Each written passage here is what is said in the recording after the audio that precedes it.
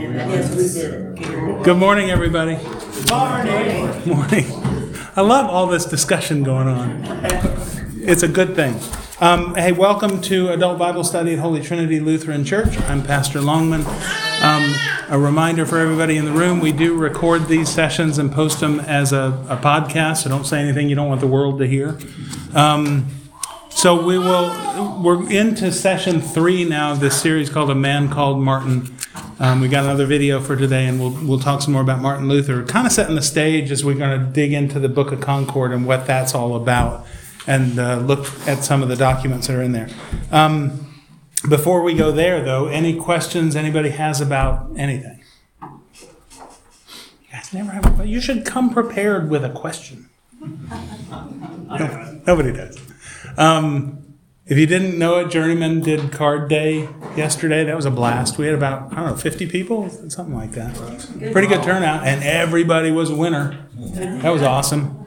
To that end, John Jenkins, who supplied most of those gifts, has a whole bunch of pet accessory stuff that he's donated from his company, and the leftovers are in the Life Center. So if you have a pet and you want any of that stuff, help yourself. It's all free for the taking. What else is going on? I don't know. This week, how many of you have ever watched the live stream of the service when you've been sick or something like that, or haven't been able to? Yeah. Several of you have. Yeah. Okay. This week, we are installing major upgrades to the whole AV system. So we've got new cameras, we've got new microphones, new equipment to control all of that. It should take that whole live stream to a much higher level. Among other things, we'll actually have the ability to move the cameras around and zoom in and stuff, and that should make it a lot better. So when you're watching me preach or you're watching the lecture, you're not looking at that guy way up there. You'll actually get to see my face, which is kind of cool. So that's Thursday and Friday. So if you, for whatever reason, are trying to watch it this weekend, be patient with us because it'll be new stuff that we got to figure out. I think that's it in terms of stuff going on. Keep the call team in your prayers. We had one interview last week. We have hopefully another interview this week. We've got another candidate that we're looking at. And that process is moving forward. God is doing his thing there. So just keep the call team in your prayers as they continue that work. Hopefully in the near future, we'll have a candidate to put in front of you to vote about a call, which would be great. Anything else? Questions about anything? All right, let's begin with a devotion. Today's is from John chapter 6, verses 28 and 29. The people asked Jesus, "What does God want us to do?" And Jesus replied to them, "God wants to do something for you so that you believe in the one whom he has sent." And the title of this is Faith Comes from God. The entire Bible agrees on what it means to serve God. Scripture firmly establishes that if you want to serve him, you must believe in the one whom the Father has sent. If you want to know how to receive God's kindness, how to approach him, how to satisfy the penalty for your sins, how to receive forgiveness of sin and escape death, you must do what God wants and believe in Christ. Here, Christ is plainly telling you what you should do. Believe. Faith is the work we must do, and yet faith is also called God's work. Later, Christ tells us how we're able to believe, for no one can believe on his own. People cannot come to me unless the Father who sent me brings them to me. John chapter 6, verse 44. He also says, people cannot come to me unless the Father provides the way. John 6:65. Faith is a divine work that God asks us to do, but at the same time, God must give us faith, for we cannot believe on our own. What an excellent passage this is, like a lightning bolt. It strikes down all wisdom and righteousness, every law and commandment, even the law of Moses. It lays before us a different work, a work that is above and beyond us. We cannot grasp Christ with our thoughts or our reason, and therefore faith can't be our own work. We're drawn to Christ even though we can neither feel him nor see him. What a gift God gives to us in our faith. So, let's pray. Thank you, Heavenly Father, for this day. Thank you for everybody seated around this table and for the faith that you have given to them. We pray that as we learn more about your servant Martin Luther, that we would be more deeply convicted in our own faith, and drawn closer to do the work that you want us to do, the work that you allow us to do and enable us to do, and that is to believe in your Son. So be with us today as we study and learn, guide our discussion, that all of it might be pleasing in your sight. We ask it in Jesus' name. Amen. Any thoughts or questions about the first couple of videos that we've watched about Martin Luther? Okay. Then we will move on to the third and see what is new.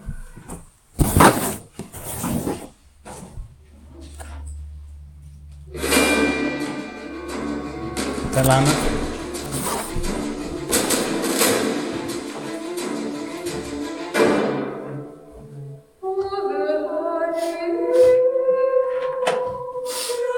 Around the time of St. Augustine, about the 4th century AD, people in the church had already been talking about purgatory.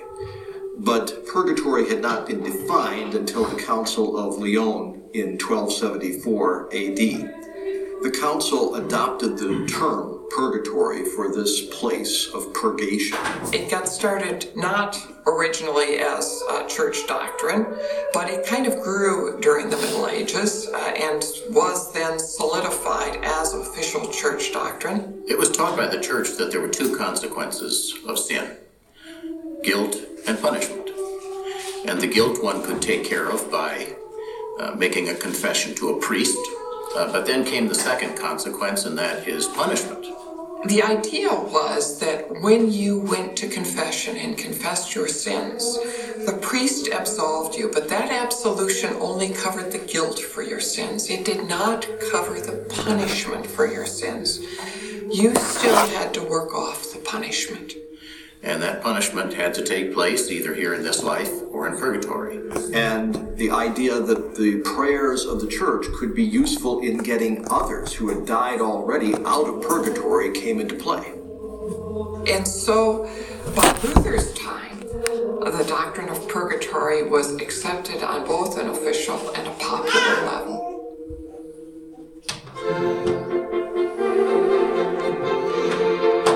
The Pope at this time was Leo X, and this man needed money for himself and for the church. Pope Leo had a big building project. He was building St. Peter's in Rome, and he needed to finance that.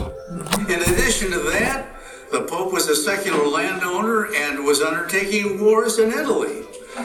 In addition to that, the whole church hierarchy had to be supported, and so therefore Leo needed money badly.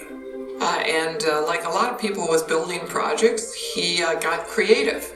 And so he resorted to this terrible business that should never have happened again in the church, of a kind of religious payola, by which the Pope would sell the office of bishop or archbishop or cardinal to the highest bidder. In addition to that, he's going to have much more money to build St. Peter's, and for this reason, he institutes the sale of indulgences. Albrecht of Mainz was a very important person. He was the younger brother of the Elector of Brandenburg. He had 3 important church offices at a very young age, and he had to pay off some payments. We won't say bribes, but some payments to the papacy, which is being advanced to him by the Fuggers Bank in Augsburg. In turn, he's going to allow an indulgence sale in his territories. And so he was hopeful that through the selling of this indulgence, he could get his head above water and get out of debt. The indulgence was a plenary indulgence, which was the best of all kinds of indulgences to get, because it meant that whatever amount of time you had to spend in purgatory was altogether taken care of by this. It was fully done. Although an indulgence is a piece of paper, what gave it its power to shorten one's time in purgatory? Well, we've got to go back a few centuries. In the 11th and 12th century, the church developed this idea of the treasury of merit. And contained in that treasury were the merits of Christ, the merits of the Virgin Mary, and the extra good works and merits that were done by the saints. All this was, again, for your salvation. The technical term was supererogation. Now, according to Rome, then, this treasury of merit was under the authority of the Pope. He alone possessed the keys to unlock its merits for you and for me. And one of the ways that he did that then was with the granting of the indulgences. They're not forgiveness of sins on paper, but they are indeed forgiveness, official forgiveness by the church in the time you have to spend in purgatory to atone for those sins yet that aren't completely wiped out by God's forgiveness. So the indulgence would enable you to escape additional months, years, eons in purgatory if you then paid for the indulgence itself. To the common people, of course, they thought this was probably paying for the forgiveness of sins, which it was not. It's a complicated story as to who got permission to sell indulgences where, but the end result was that in the neighboring territory next to where Luther was, there was an indulgence seller.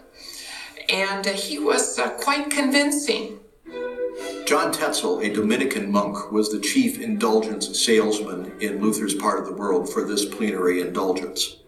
So how do you get an indulgence sold? Well, you make promises. You make promises that when you buy this indulgence, your Grandma Schmidt, who you fear is suffering so much in purgatory, will now be freed from her suffering. And you know, you didn't treat Grandma the way you should have. You were so mean to her, and you were kind of cheap at her funeral. This is a chance for you to make things right.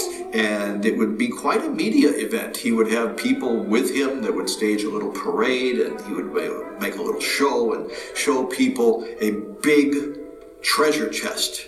And he would even have his sales pitch, as it were, for the indulgence. He would say, think about your friends, your loved ones, your mother, your father, there in purgatory, in the fire.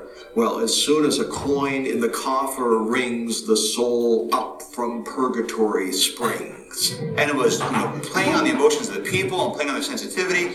And the people bought it. They yes, I love Grandma, I can do something for her. I'll do it. And Tesla was good. And if you're afraid of where you're going to go after you die and you want to take some preventive measures, indulgences start to sound attractive. In his zeal, though, to make the sale, he was making theological claims which are totally outlandish. And this is what really got Luther frosted. When Tetzel wanted to sell his indulgences in Wittenberg, Frederick the Wise would not let him do it because he had his own relic collection. 17,000 relics there of varying kinds. And a relic essentially is any old thing with some kind of connection to the church. Whether they were true or not, well, you can decide how credulous you are, but you would have, a piece of the jawbone of Samson or a corner of the tunic of Mary. I'm just making this stuff up, but this is the kind of caliber of most of these relics. And so if you would go and see these relics and view them and offer certain prayers before certain relics, you could earn forgiveness. And it was said that if you actually viewed all the relics in Frederick's collection, you could earn almost 2 million years off of purgatory, which is pretty extraordinary, which also tells you, wow, people were really having a long time in purgatory, which is part of the reality as well. But where did all this come from? How do people come up with all this? That's a great question, and I really have no idea, who was having the authority to say this is what gets decided. But it was all just part of that elaborate, exceedingly complicated system that was going full blast in Luther's time. So Tetzel sold in Jüterbach, a village across from Wittenberg, and there was a big traffic back and forth to get those indulgences.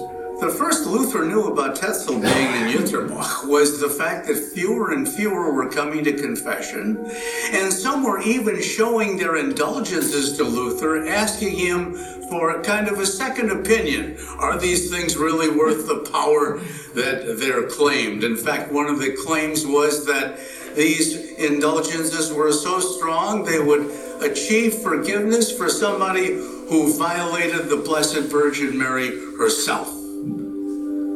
Luther, of course, was indignant at any such thought. People were coming to him and saying, I don't need to go to confession and absolution because I have a plenary indulgence sold by the Archbishop of Mainz, the Primate of Germany. Yeah, it's one thing to think about buying an indulgence for someone who's in purgatory and shortening their time there. Luther had issues with that. But then someone had the brilliant idea, well, why do I have to wait until I'm dead? And so now you could have a person who had the resources, who could buy an indulgence and have the guarantee of the church that his sins were forgiven no matter what he did. It's like sin-free card. And that's what was going on.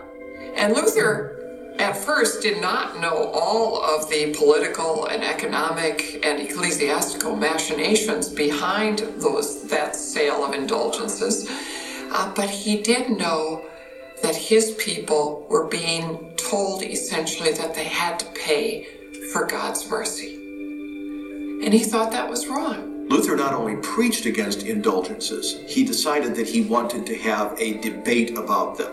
So he did what any good academic would do at the time. He drew up a set of theses on the power and efficacy of indulgences, 95 statements or propositions for debate, written in Latin, which he posted on October 31st, 1517. He was hoping to have a learned discussion. Of course, it didn't quite end there. But he sent a copy to Albrecht of Mainz, who in turn sent a copy to the Pope. But people got a hold of those theses and translated them from Latin into German, and pretty soon they were being published widely on Gutenberg's new printing press, and all of a sudden Luther's becoming quite the cause célèbre in Germany. Luther's 95 Theses began with these words. When our Lord and Master Jesus Christ said, "Repent," Matthew 4:17, he willed the entire life of believers to be one of repentance. This word cannot be understood as referring to the sacrament of penance, that is, confession and satisfaction as administered by the clergy. Here are just a couple more of the 95 Theses. Thesis 27. They preach only human doctrines who say that as soon as the money clinks into the money chest, the soul flies out of purgatory. Or Thesis 82. If the Pope could redeem souls from purgatory for the sake of money with which to build a church, why did he not free all the needy souls for the sake of Christian love? October 31st, 1517, when the 95 Theses are posted, Luther's still a good Catholic. Even though he's starting to challenge and wonder about things, he's still fully devoted to the church. He wanted to have some questions asked about the right practice, especially of a guy like Tetzel, who was really making a mess of what the church had established. He's not trying to say, hey, it's all about justification by grace through faith in Christ alone. That's not there yet. But what is there is his growing awareness that someone's really rotten in the church, and the Pope needs to do something about this. It was his surprise to realize that the Pope wasn't ready to do something about it, but was actually complicit in all. That was part of the realization Luther had to come to. And in 1517, it's not there yet. He's still naive enough to think that once he points these things out, the church will clean up its act. When Luther arrived in Worms on April 16th, he found massive crowds hailing him. So he was greeted as a conquering hero, the German Hercules who had arrived. I know. That'll turn the popes. Shake him up. That'll turn him on. What do you think? Y'all know how much it cost me to become a pastor? Just kidding. Well, actually not really, but not in that way. I'm trying not to kill you. I don't want you tripping on this stuff. All right, thoughts. And, what kind of jumped out at you? There we go.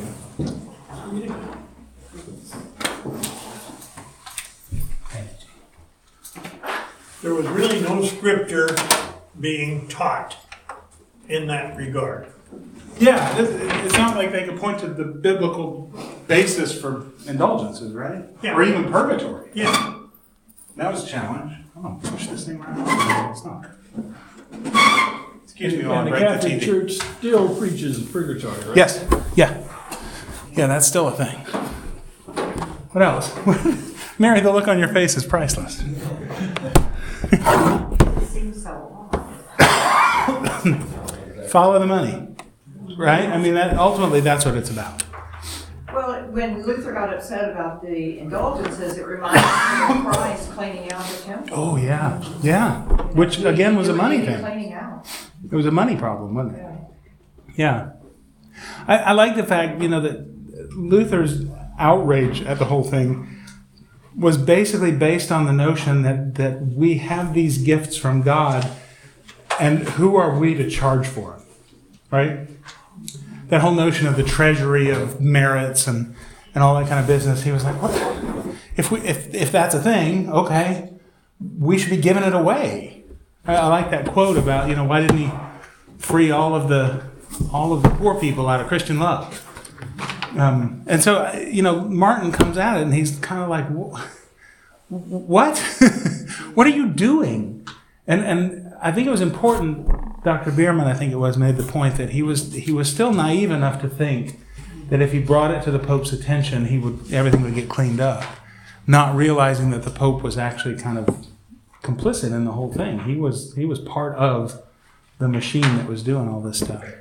Did it have any relationship to tithing? No, not at all. That tithing was different, separate from the indulgences. Yep. Tithing was all about sort of your obligation to support the church. Indulgences was an opportunity. I mean, in a sense, maybe there's a relationship because you could see it as an indulgence as a way to go above and beyond. But, you can see how this is being misused and misunderstood, that people were like, woohoo, I'm on an indulgence. I can do anything I want to now. I don't have to come to confession or anything. And who was it who said there's no scripture going on here? Who said that? Oh, it was you. Yeah, it was you, Ken. So, this is Romans chapter 5 and 6. Paul goes off on this whole thing where he talks about this amazing grace of God, that we have forgiveness for our sins, and isn't that incredible? And wow! And he leads into the next chapter and goes, so what then? Shall we go on sinning that grace may abound? And his point is this: if this grace that God shows us in forgiving our sins is so amazing, maybe we ought to sin a lot. And if we sin a lot, then God's grace really shows up and people will understand how awesome he is, right? And he says, no! I think it's usually translated, by no means! We have died to sin. That's not what this is about. And so indulgences just kind of trample all over that. It's like, well, here, buy one of these. You can do whatever you want to. Go on sinning. Grace may abound. You paid for it. Why not? So yeah, I mean, you're right. It's just sort of wandering way off the path. And that really is what incensed Martin Luther. And then the one part that said that they would pay the penance for 2 million years. Well, what happens after the 2 million years? Was that enough? You're going to come back and pay some more? Right. Oh, yeah. What if it wasn't enough? Then you got to... makes that decision. Right. I guess I wonder if there was a chart listing sin by sin, how much time in purgatory. What was that? I mean, I'm being snarky, but seriously, I mean, who comes up with these numbers? Was that where the rosary beads came in? No, the rosary beads were really an aid for prayer. It was a way to kind of focus your attention of your Hail Marys, yeah. Preach says so many. Yeah, it was a focus aid as you prayed. It allowed you to kind of keep track of where you were in the prayer. Do any other churches use rosaries other than the Catholic? I don't know the answer to that.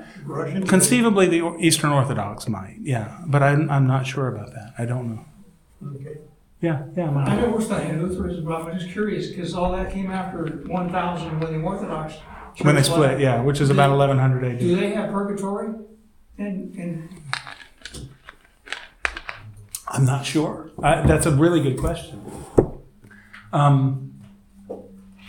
The split, so what he's referring to is the split between the Roman Catholic and the Eastern Orthodox Church, which happened in about 1100 AD. And so, that's an interesting question. I don't know the answer. But I was not aware that purgatory and that whole doctrine didn't, kind of bubble up until about 1200, 1250, I think they said. I'm not sure. I don't know. Robert, I will find out. I think when Luther opened the Bible and started reading it, the Latin Bible, he saw the major differences between what was said in the Bible and what was actually practiced. And that insight provided him a lot of knowledge to go ahead and write those 95.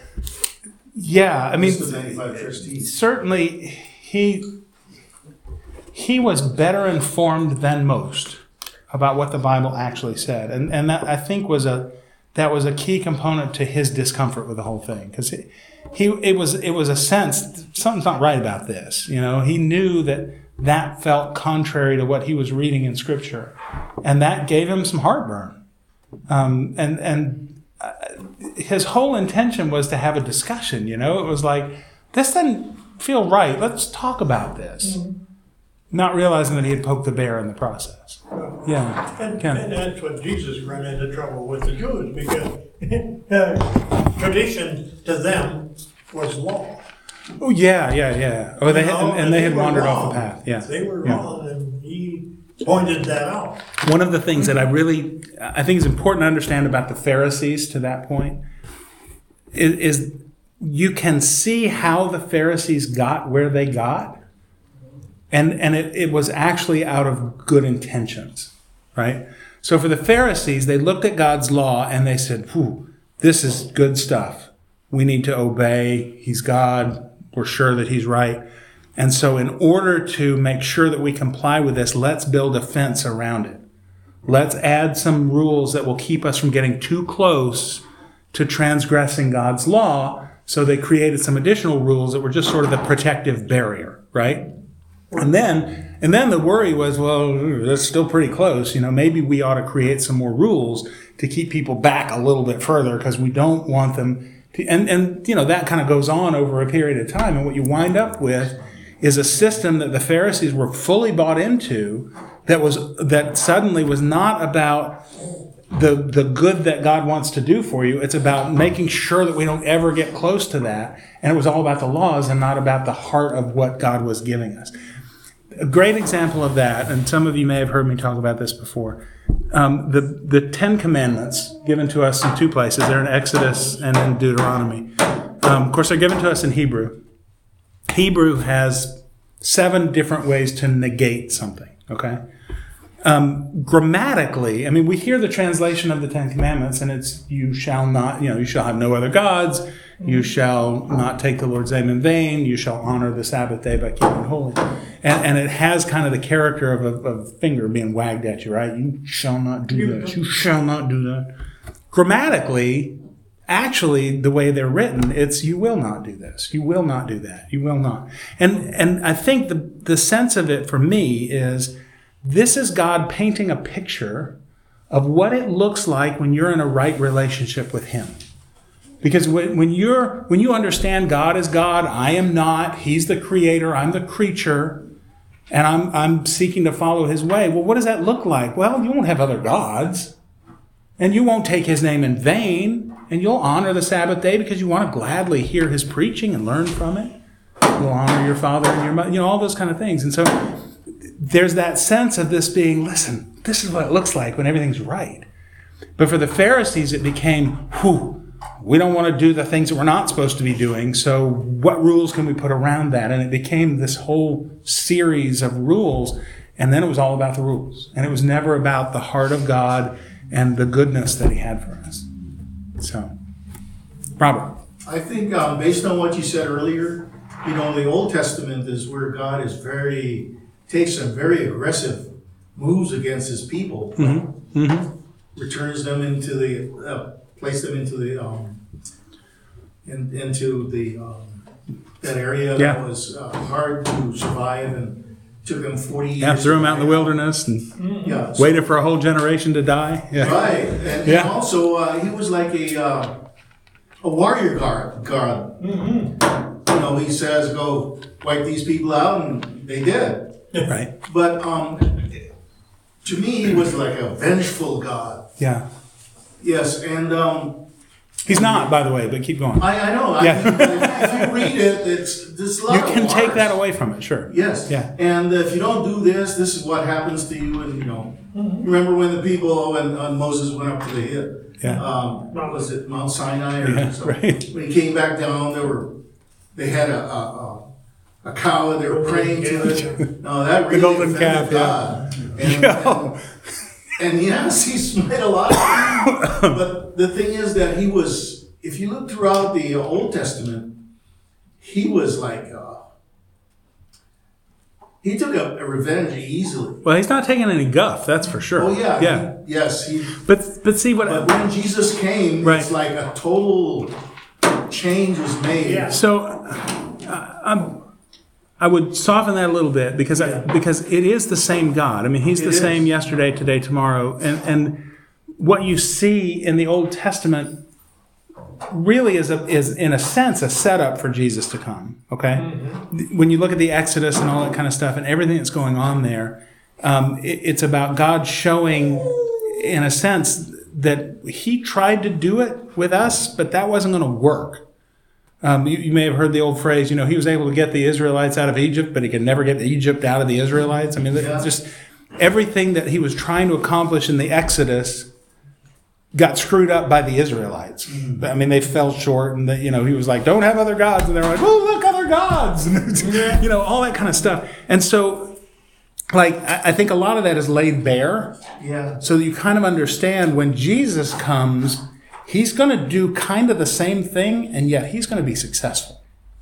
So they're taken out of bondage in Egypt. We're taken out of bondage to sin. So it's like the same story, only grown bigger. And where Israel was unable to accomplish this based on what they did, Jesus, Son of God, actually comes and pulls it off. And He does it. And so it's a setup, as I said, to kind of put what Jesus is doing into some kind of perspective so we know what's happening. What's cool about the Old Testament, in some sense, is God's love is there. I mean, it's always present. You see it throughout everything, but it's subtle. It's really subtle. And you see it in things like, punishing the children of the sinners to the third and fourth generation, or to the thousandth generation or something, and those who love me to the third and fourth generation or something like that. And you're like, wow, He goes easy on those who love Him and care about Him. And you see God's provision in creation and in all these different ways, but it's subtle. You're right. It is. And the Israelites just didn't get it. No. No. And He called them stiff-necked people. To your point about the golden calf apostasy, one of my favorite twists in Scripture is if you go in there and you read that, because like Moses is up on the mountain with God, right? 40 days, yeah. And he's up there with Him, and God's, you almost kind of visualize it. God's looking over Moses' shoulder going, oh gosh. and what happens is, and you go back and look, I mean, you catch it in the English too. What happens is God, all of a sudden, these are my people, right? I brought my people out of bondage and everything. All of a sudden, they're not His people. They're Moses' people. He's like, look what your people have done. You better, and He's like, get out of the way. I'm going to smite them. I'm done with it. And they're your people now. And Moses is like, whoa, hang on. They're your people. And Moses reminds him, he's like, don't forget, you made a promise. There's a covenant. But yeah, Pam. I looked up about the Eastern Orthodox. Yeah, which one? Indulgences. I love Google. Yeah. It's believed to be a Catholic corruption of its own theology. The Eastern Orthodox Church eradicated this practice. Really? Throughout its ranks. Oh, interesting. Now, they did have some funky stuff about selling some permissives, but it was tied to pilgrims going to Israel, and I didn't dive any deeper than that. But as far as pure indulgences, they also recognized that it was interesting. Okay. What year was that? Was it around the 1530? It does. Well, that would be interesting, wouldn't it? If all that's going on at the same time as the Reformation. Yeah. Well, it says until the 20th century, there existed some practice of absolution certificates, but I think the indulgences stuff was very early, very early on. Interesting. Okay. That's interesting. One of the things I'll plant this little seed and we'll just let it sit there. But one of the things that Luther addresses in the Augsburg Confession, that the Lutherans address in the Augsburg Confession, is about confession and absolution and what is involved there and what should not be involved there. And we'll talk more about that because it gets into penance and all that kind of business. What is confession? What's absolution? What's penance about? And how's all that play out? I don't think it'd make any difference if the Old Testament came now and had smoke and fire and did all of that. People would still. Oh, I fear you're right. Yeah. Wouldn't change hearts and minds like Jesus changed hearts and minds with love. Right. Well, and again, same God, Okay, in the video, Reverend Daniel Preuss said, it was taught by the church that there were two consequences of sin, guilt and punishment. And the guilt one could take care of by making confession to a priest, but then came the second consequence, that was the punishment. And the punishment had to take place either here in this life or in purgatory. By Luther's time, purgatory had become a well-established teaching in the church, and everybody took it for granted. It was dreadful, it was terrifying, it was one of those facts of life that Luther, growing up, never thought to question or challenge. What are some things that were considered well-established facts when you were young, which aren't held to be true today? Oh, that's interesting. Yeah. Can you think of anything? Well, Pluto is a planet. What? They're dancing and dancing, and drinking and yeah. Golly, there's lots of yeah. Okay, some quote doctrinal kind of things. and no marijuana. Don't get me started. No, it's legal. As a former police officer. What else? Things that were everybody said were true when you were a kid, and now they realize they're not. The age of the earth keeps getting longer and longer. What's that? Oh, the age of the 6,000 years, 14 billion. Who knows? Somewhere in there. What were you gonna say, Pam? There's no free lunch. There's no free lunch. Now there kind of is. Everybody was. You were taught growing up, especially our parents' and grandparents' generation. Yeah. You worked or you didn't eat. Yeah. There was no concept of somebody else should take care of you. There was no welfare system. Right. I was going to say, and Social Security even only dates back to like the 1930s or so, right? It's Board Farm, Board Farm. But the church gave up the obligation, didn't they? To do what? To feed the poor. Absolutely not. No, we still do that aggressively. Well, I'm just saying. That was the only place. But everybody if you did go to somebody to ask for help, that was shame. Yeah. Yes, it was. Yeah. And you did it very quietly and secretly. And now it's very openly and accepted. That's right. What else? Really, Anything back else? in those older times, 50 to 100 years ago. Yeah. The church was the only welfare system. It's true. That is true. That was all that existed. Yeah. Hospitals grew out of the church too. Yeah. Which is kind of interesting. And the education system was hugely shaped, in large part by the Reformation, actually. So the public education system that we have today, you can actually trace back to Christian education during Luther's time. And that's why everybody went to church. Why?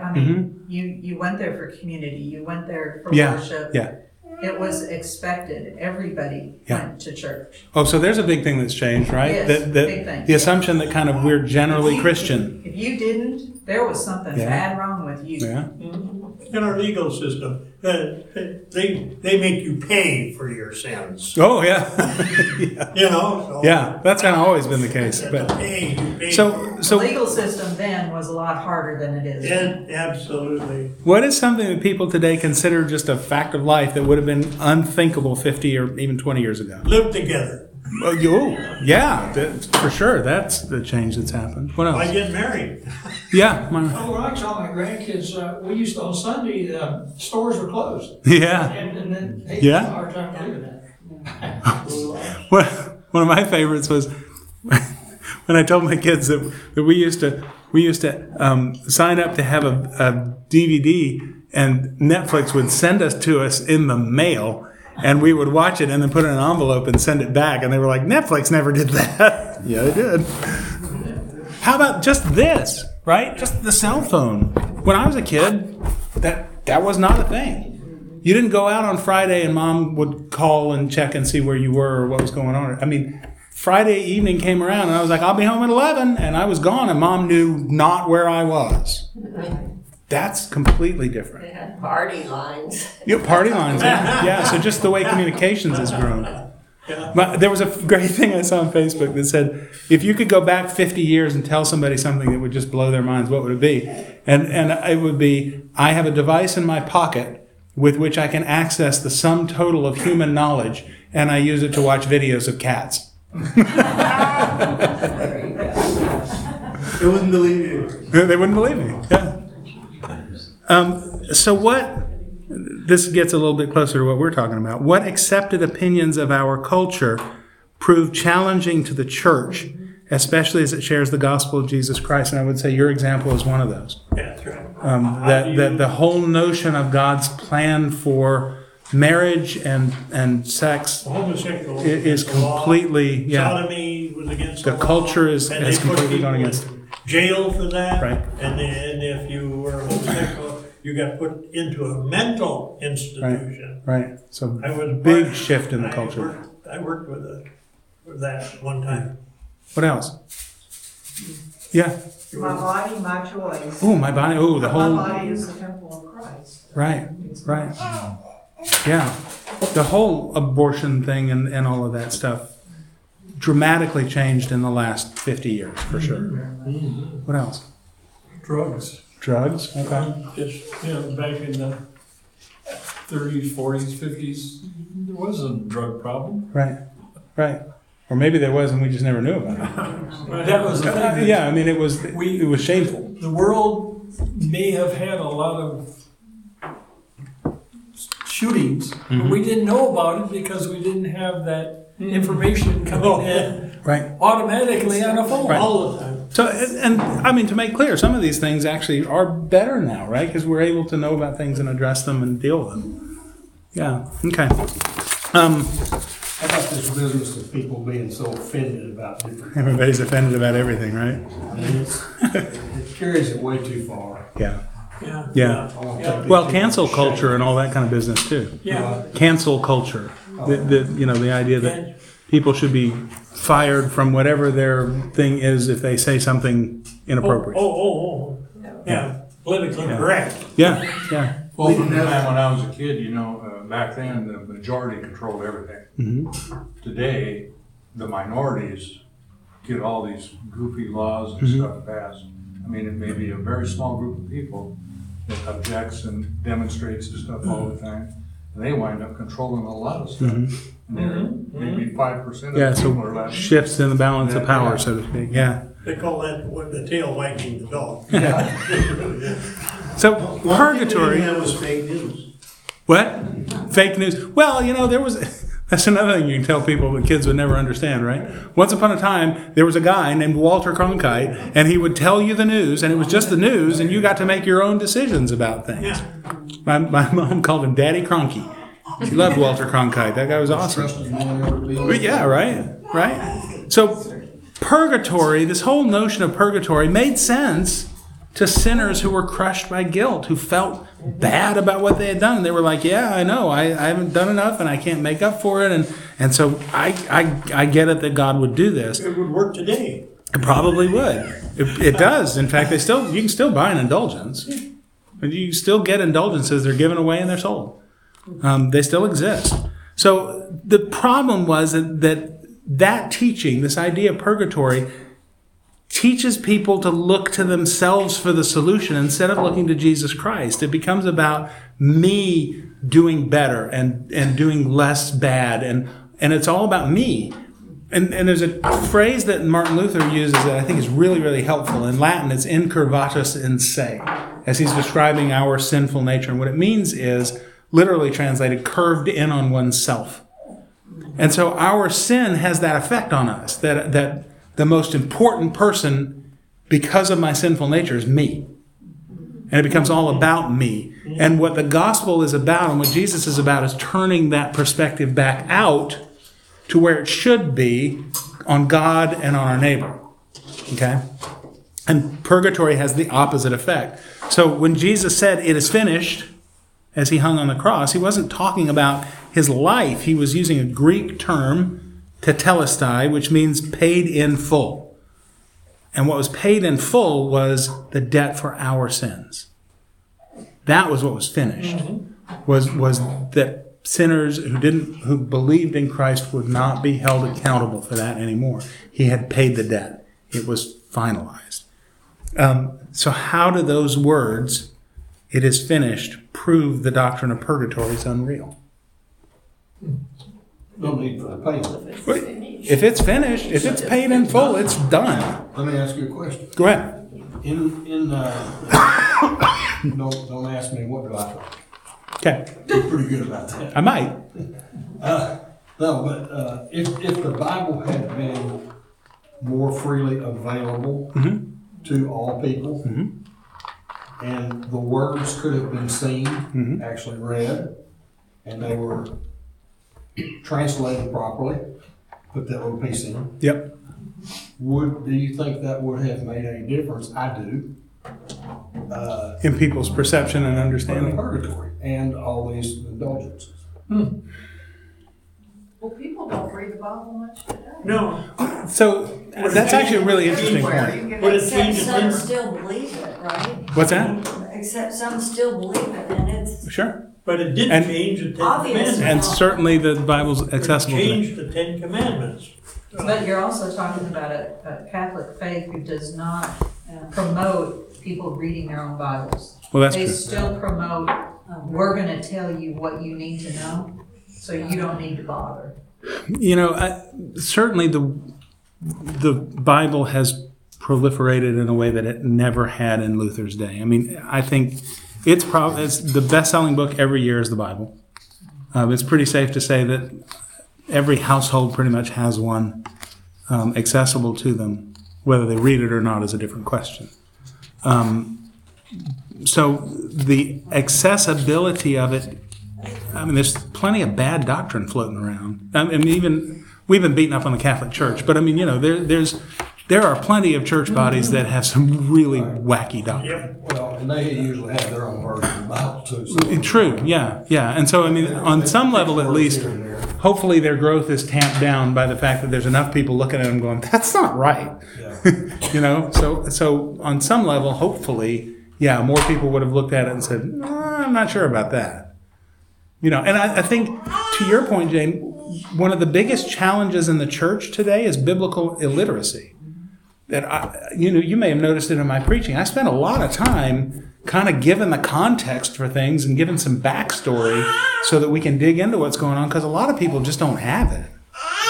You know, they don't know the stories of the Bible like they used to, and they don't have this familiarity with the overall narrative arc of Scripture and what's going on there and how it all points to Christ. And so, weirdly, the common availability of the Bible has not, it's maybe shifted that problem, but not solved it, which is interesting. I just wondered if the newness of it at that particular point. Right. Yes. Certainly, probably, yeah.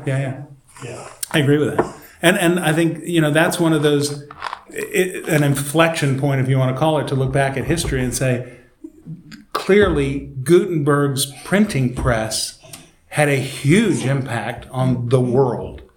And the kind of the focus of all of that was the Bible, because that was one of the first books that became more widely available. And it rocked the world, no doubt about it. It certainly wouldn't have hurt anything. Absolutely. Yeah, absolutely that. So the biggest thing is people don't read. Right. Because people don't read, they can't become familiar with the word of Christ. Right. And a lot of that is due to just kind of culture shift. You know, we're in what I would probably call a post-Christian world.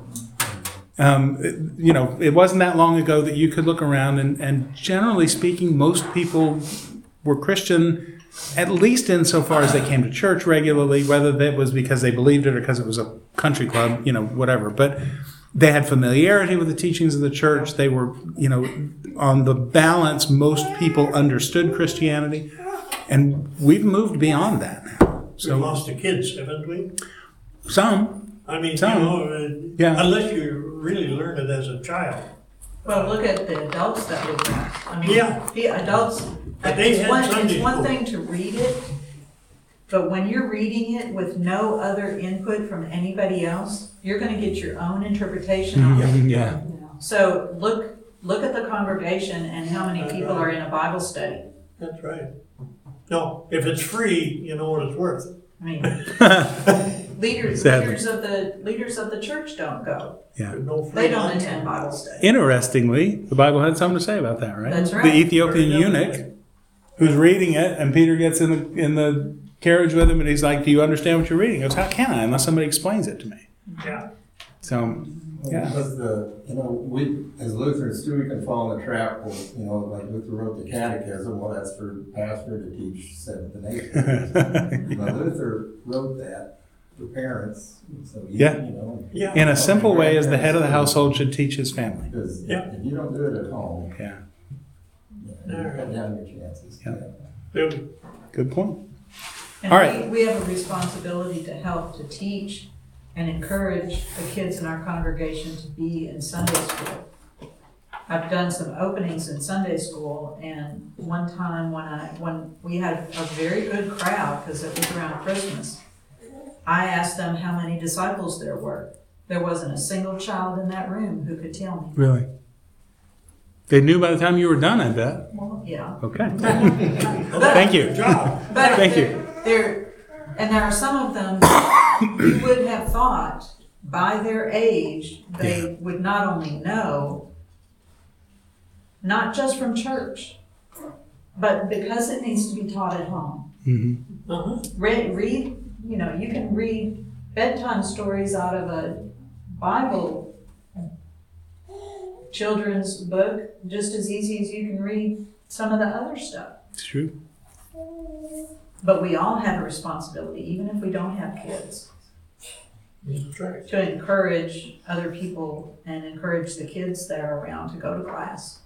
How many of us say something to the kids about, "Hey, good to see you Sunday morning and being at church," or thank the parents for bringing their kids to church? That is something that all of us in this room could do. Yeah. Robert. One of the things that I observed in life from being in the church since I was little is that you really, when you're a child, and growing up in the church, you really immerse yourself over a period of time. Mm-hmm. You know who Jesus is and who God is. But as you get into college age, you start veering off, and then you get your first job, and then you're so overwhelmed by earning a living that you don't come to church as often but you try, you try, but you're not as dedicated as when you're a teenager. And then as you get into your 45 or so, getting towards your 50, and you're coming back to the church. Yeah. Because you remember what you learned. The other thing God will do to bring you back is give you a wife and kids. That'll bring you back. It's actually kind of cool. But, yes, sure. Yeah. And bringing out the kids and teaching them about the Bible and stuff like that. But and they will go through that same process also. Yeah. Not all of us follow it closely, but something similar. But towards the end, we all come back to the church because we remember what we learned as children. Yeah. But if the children don't go to church, if their parents never brought them to church, it's a huge gap. Well, it's been said we're one generation from the death of Christianity, right? If parents don't pass it on to their kids, the Christianity is going to last forever. Oh, no doubt about that. Yeah, not the death of Christianity. Yeah, please, it's not going to. Well, no, it won't. But I mean, that would be the thing that we do. But we're not is if people don't teach their children. Too, where this 20 to 50 years ago, right? 20 to 50 years ago, there's probably not a single person in here that their parents said, "You're going to do this, and you're going to do this," and you do it. And now it's like, let's let them make their decision.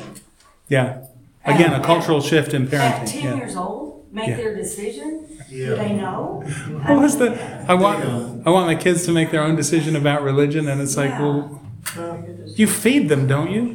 Because you know that food is important to them. Why don't you give them faith too? Well, and my comeback is, how are they going to know what to decide if Right. they don't know anything about it? If you haven't exposed them. That's Right. That's a Right. good thing. I got Right. questioned one time, and by my daughter, who said, "How many times have you read the Bible through?" Ooh. Now, you want to go tell somebody about it?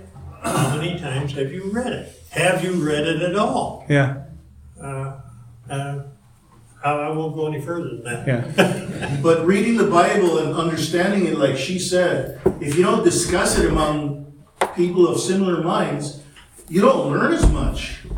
Right. Yeah. And the danger is you wind up in your own kind of weird It is God's misunderstanding of what's going It is on. God's word. Absolutely. And it's It powerful. will not return void. That's right. It's That's powerful. what it says. All right. You may not understand it. There's lots more in the sheets. I'll leave that as an exercise for the reader when you go home. I love this discussion. I think it's helpful and good, and I always appreciate that we talk around the table. I think that's good. Let's pray. Thank you, Lord God, for the blessing of faith and for bringing us together in this place. Just for the faithfulness of the people around the table and their desire to be close to you and to learn from you and to hear your word. We pray as we go forth from here that you would guide and lead us in everything that we do, that it might be pleasing to you, but more importantly, that it might bring glory to your name. So we place all of that before you and ask it in the name of your Son, Jesus Christ. Amen. Thanks, everybody. Have a great week.